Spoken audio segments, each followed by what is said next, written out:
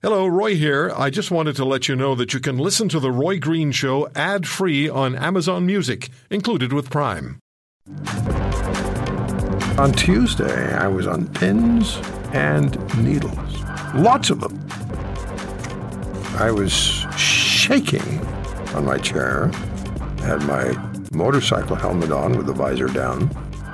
I was strapped into my chair, had my leathers on, because I was so excited and I didn't want to fall off the chair and harm myself over the fiscal update. I can stop this crap now. The fiscal update was I wish they'd stop the crap. The fiscal update was brought down on Tuesday, and it's been critiqued. Many views and opinions have been issued, from the Liberals' approach to housing, to inflation, to government spending, and more. Meanwhile, the Bank of Canada governor suggests we may have seen the last in the current spate of interest rate hikes. But let's get at this federal fiscal update. And we did, of course, last weekend speak with the parliamentary budget officer, Yves Giroux, about this as it was on the way. Now it's here. Professor Eric Kam is here as well, macroeconomics professor, great friend of this program from Toronto Metropolitan University. Okay, Professor Kam, where do we begin on this fiscal update, this Trudeau-Freeland statement? Should we begin with housing and the focus on short-term rentals, or do you want to start with something else? Hi, Roy. Hi. Well, I don't know. As somebody that I very much respect this week put in an email after the word fall economic update bracket or whatever that was, that's kind of where we are. I mean, I don't know if truly anybody was sitting on pins and needles waiting in anticipation, but I sat there and I watched it, and then I read it, and then I likened it to about the biggest waste of time since my first wedding. And I'm not proud to say that. Yeah, I know, try the roast beef. Goodness. I'm not proud to say that because I really thought that maybe, just maybe, after all of the negativity on the government and Freeland and the Prime Minister, that maybe this was going to be kind of their time to stand up and show Mr. Poilievre and the rest of the country, okay, you think we've been asleep at the switch, but we're not. And here's what we are going to do. But I actually think we got the opposite. I think we got both of them. It was nauseating, by the way, watching them standing and cheering and patting each other on the back before they went into the House. But we can start wherever you want, but I'm going to do as a good academic does and give you the thesis before we chop it up into pieces, which is this thing provides no help for almost anybody. It is just words. It is just phrases. And it is just the government's way of telling us that in a time of stagnant economic growth, they're really not willing to do anything more than remove the deficit from their lexicon. They obviously don't care what the deficit and the debt are anymore.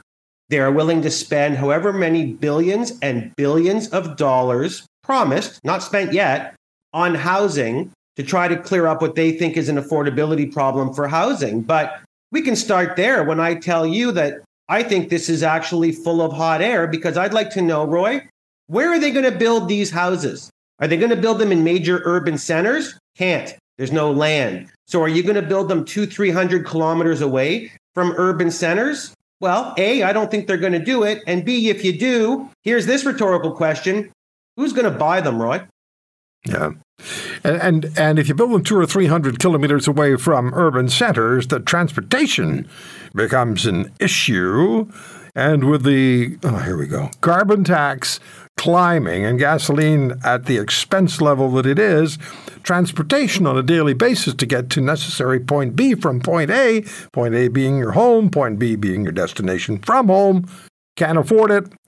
So, no, you can't. Look, Professor Kam, I've said for many, many years, you can't outthink those who aren't thinking.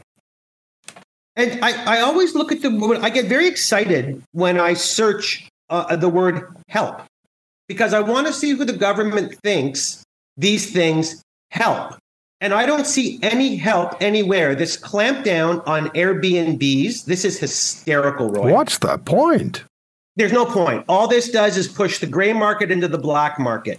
People are going to advertise on Airbnb, make their contacts, take deals offline, and the government will never know they happen. It's like asking people to pay cash, no tax.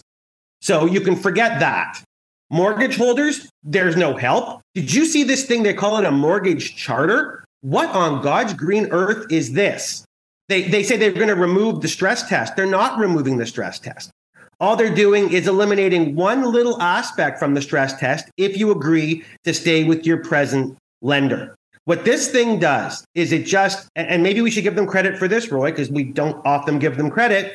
They are transparent in this document that this is all about new deficit targets, and they are going to be higher than we ever imagined. A $50-60 billion deficit is coming, and it's coming quickly. And by the way, they add that they're going to keep debt to GDP ratios declining. Well, all due respect for the language, who the hell cares?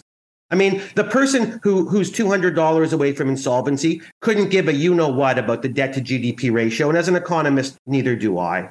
And they're also admitting that they shoved on the brake and shoved on the gas at the same time with respect to ending the pandemic. And they have no intention of providing relief for what the Bank of Canada is doing. And why would we expect them to, Roy? They've told the Bank of Canada what to do. The Bank of Canada is listening. Make no mistake, Mr. Macklem is following Mr. Trudeau's orders. Bottom line, end of story, mic drop. So if they're going to remove stress tests, perhaps they should go and visit. And I suggested that Minister Freeland should actually deliver the economic update at one of these locations. They should go and visit Canadians who have, in the last year or 2 years, found themselves in a deep economic personal spiral downward and are now living in tents as winter rapidly approaches. In some areas, it's here. Go and tell those people about stress tests. Go and tell those people about Airbnb. Go and tell those people about your fiscal update, and then see what happens and what they have to say to you. That's where they should go and talk about stress tests, because those are real stressed Canadians. No? And you know who else are really stressed Canadians? Any Canadian that eats. And I'm getting a little bit tired of this as well. And I'm a monetary policy person, so I tend to understand what the Bank of Canada does. And there's lots of ways of reporting inflation. But, you know, I'm getting a little bit, I find it a little disingenuous that we keep hearing inflation statistics that are now in the 3 to 4% range, because you and I both know that those are using very stratified samples of goods. Anybody who has been to a grocery store knows that inflation is a whole lot more than 3 or 4%. It is also the same if you've been to a restaurant. Everyone knows this, Roy. So I guess I'm just getting a little bit tired of what I see as the government defined broadly as the federal government, the Bank of Canada, Statistics Canada, almost and I hate to say this, but ganging up on Canadians to provide numbers that make themselves look not so bad. I think I'd almost have more respect for them if they came out and said, honestly, we are in the worst economic situation our country has been in since the Great Depression, and we frankly don't know what to do about it, but we're working on it. If they'd have written that in their fall economic statement, I wouldn't have wasted 45 minutes reading it, and at least would have been very, very honest. So if you look at where we are today, what this country is experiencing today, what our economic reality is, what Canadians are dealing with, Professor Cam, you just said it's the worst economic situation that we've been in since the Great Depression. So this, just from the Canadian perspective, is worse than 2008, 2009. Is that what you're saying? Absolutely. I think it is much worse. And I'll tell you why. Because at least in 2008 and 9, there was a couple things going for us, which were that interest rates were on their way down. They hadn't have been boosted 10 times in basically a calendar year. And in 2008, 2009, yes, it got bad, but the job statistics were still fairly decent. We know right now that we are just on the precipice, Roy. We are just starting to see the inflationary spiral that we've lived through go through the labor market. We're just now starting to see the softening of our labor market statistics and our demand for labor in our country. And so I sit here and go, we have mortgages that, again, we're still at about 70% of mortgages have not been renewed since these rates have gone up, and they still have to be renewed. And I say to myself, that's horrible, but it's bearable if at least those people that have to renew have stable jobs. But I fear that that stable job analysis is about to collapse. And so it's really it's between a rock and a hard place right now that I'm scrambling, and I mean this sincerely to the listeners. I look at the macroeconomic indicators, I look at the macroeconomic variables, and except for the cherry picking that the government does and says our debt to GDP ratio is low, I don't see any positive news. We have to stimulate an economy. And by the way, there's lots of research on how to stimulate an economy. There's multiple ways to stimulate an economy. I don't know why our government doesn't want to stimulate the economy. And that answer is nowhere found in this statement, Roy. Well, their focus is net zero. That's all they talk about. Net zero, net zero, net zero, net zero. You know what, Roy? They've got net zero. We have zero economic growth. We have zero confidence in our labor market. We have zero confidence in our government officials. We're at net zero, just not the one we should be. They are, as we've said before, they're so hyper-focused on not seeing the minutia. The minutia is simple. We've got to raise the disposable income. I'm a broken record. Disposable income has to rise in this country. It's been flat or declining for far too long. But the government doesn't want to deal with that. They're far more concerned about carbon taxes, net zero, and lots of other initiatives that, as I've said before, I think I could get behind them, Roy, in times of economic booms. But right now, it's the opposite. We are just trending downwards so severely that it's time to abandon everything else. It really is. I don't know what they call it in the Army, but you hear the expression, all hands on deck. It should be all hands on deck for anything that has nothing to do with raising disposable income of Canadians. And somehow that doesn't get into their fall economic statement, Roy. Yeah. One industry that may see some significant growth, though, is the tent industry.